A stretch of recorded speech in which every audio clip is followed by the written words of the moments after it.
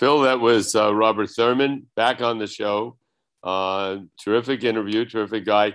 And for those tuning in and watching us on the YouTube channel, as opposed to the podcast broadcast, and my background looks different, it's because when we did the interview, I was in Sweden, and now for the discussion, I'm in Iowa. And I usually don't bounce around that much, but and I try to look the same with my shirt color and all. But in any event, I just wanted and we have to say, in the interest of continuity, we both made sure to wear the same shirt we were wearing when we did the interview.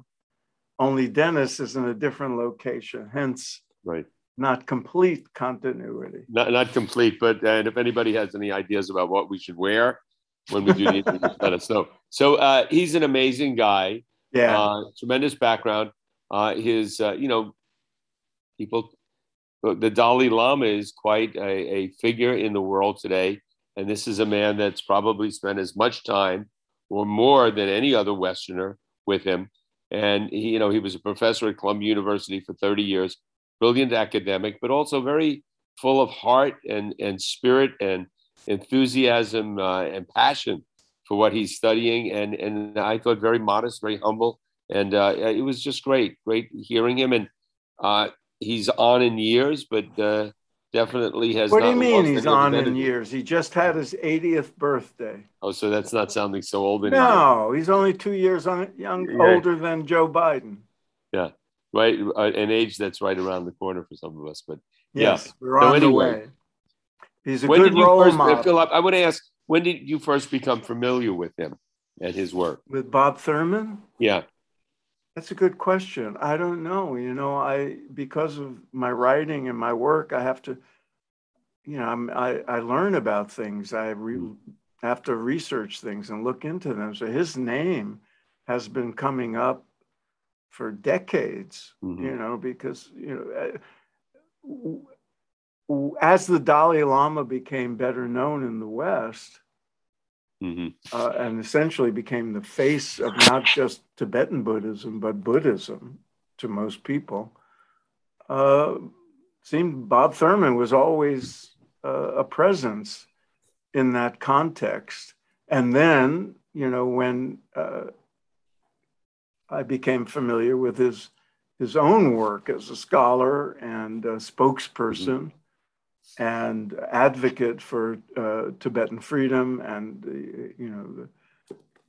the Tibet House in New York, and all the different ways that Tibetan Buddhism and Tibetan culture have been made more accessible and to most of us. His name has just always been part of that. Mm-hmm. Yeah, and when you think about it, in the Buddhism has become in America more and more popular, more and more. I mean, back in the 70s, it wasn't likely you'd meet any Westerner that was a Buddhist, but now it's become definitely something that's more in our culture mainstream. And again, people think of Zen Buddhism, Tibetan Buddhism. There's different strains of the same religious tradition, spiritual tradition. And a lot of people would argue with even the use of with it being called a religion. Right. There's many people would argue that religion is a Western invention. Right. A Western concept, and like a lot of Hindus don't like the categorization of Hinduism as a religion. They prefer the term Sanatana Dharma. Right. Eternal way, and a lot of Buddhists just don't like. Right. And also something that you can reflect on this.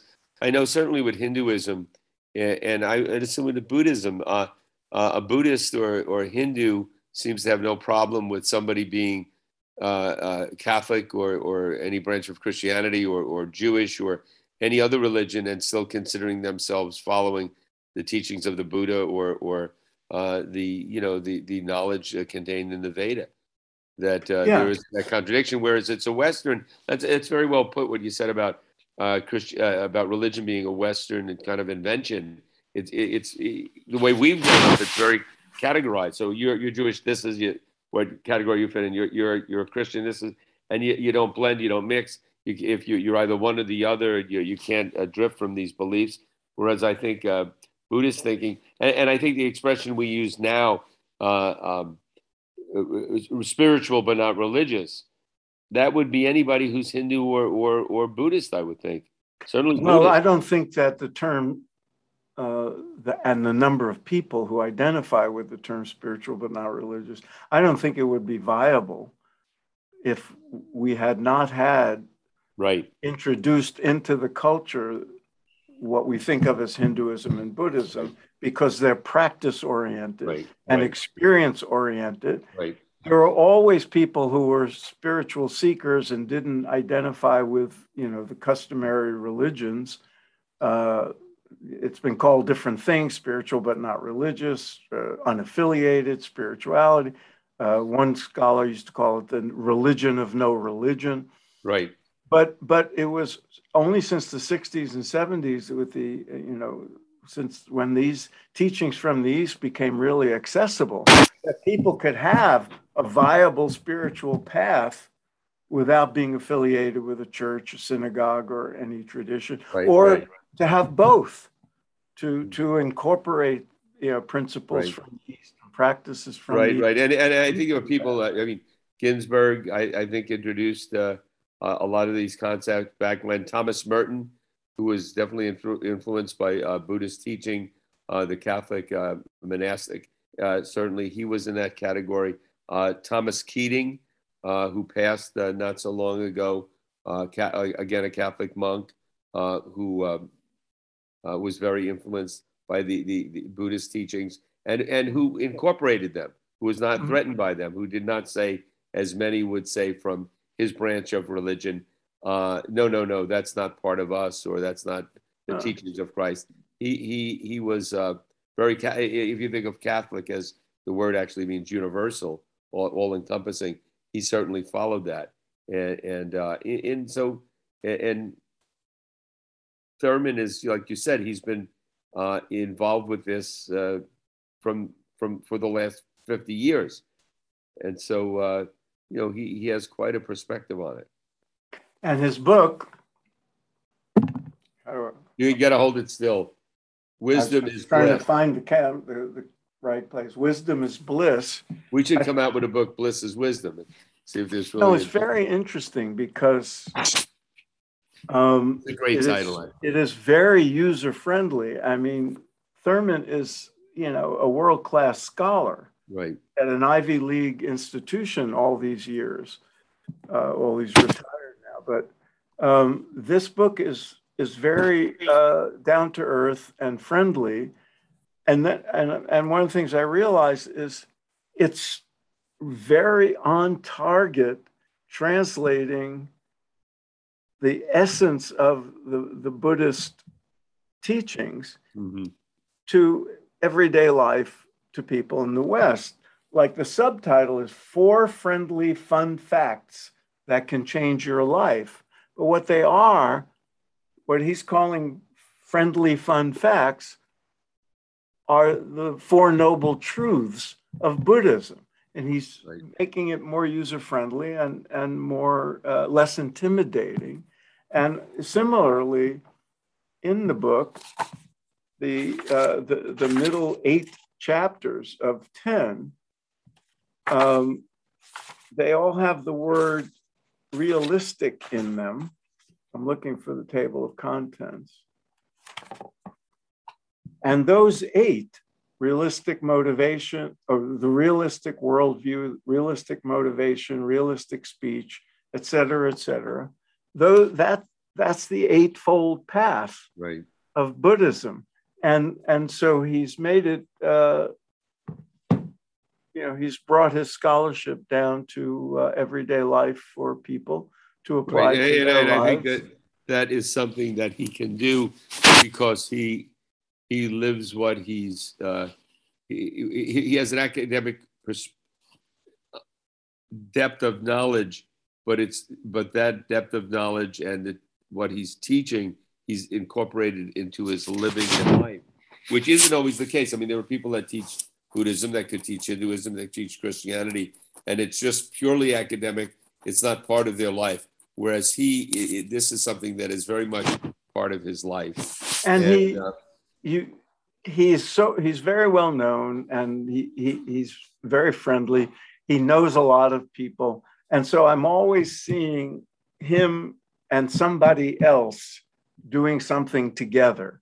So, Right. for example, I just noticed, because I'm on so many mailing lists, he and Krishna Das are doing a program together. Oh. So here you have Krishna Das, who's the embodiment of the sort of bhakti, Kirtan. path of devotion, and the musical expressions of that in kirtan and the chanting of mantra sounds that we associate with Hinduism, doing a joint program with a scholarly Buddhist. Now, is Robert Thurman speaking and Krishna Das is singing? Or are they having dialogue? Is it a little bit of both? And we don't know. We'll find out. That'd be great.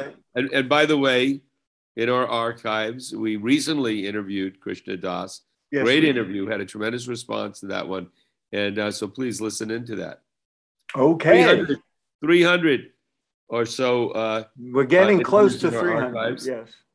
What's and that? We have a lot of good stuff coming up. We have a lot of requests. Fall. If you know anybody, you want to recommend anybody, you want to come on the show, email us, do that. And right now, before you turn off, click the subscribe button. Whether you're listening to the podcast or you're watching us on YouTube, hit that subscribe button. And again, thank you anybody who has given money to keep us on the air. We've had a little bit of a dry spell again. And if you would like to do that, go to spiritmatterstalk.com and it'll explain what to do. We're not an operators are standing by. Yeah. we could have a telethon. We could have a spiritual-a-thon. We should have a telethon. Yeah. spiritmatterstalk.com a-thon. So there you go. Anyway. Okay. Greetings to all you. I'm in from LA and Iowa. Greetings to all. And until next time, Phil. Next time.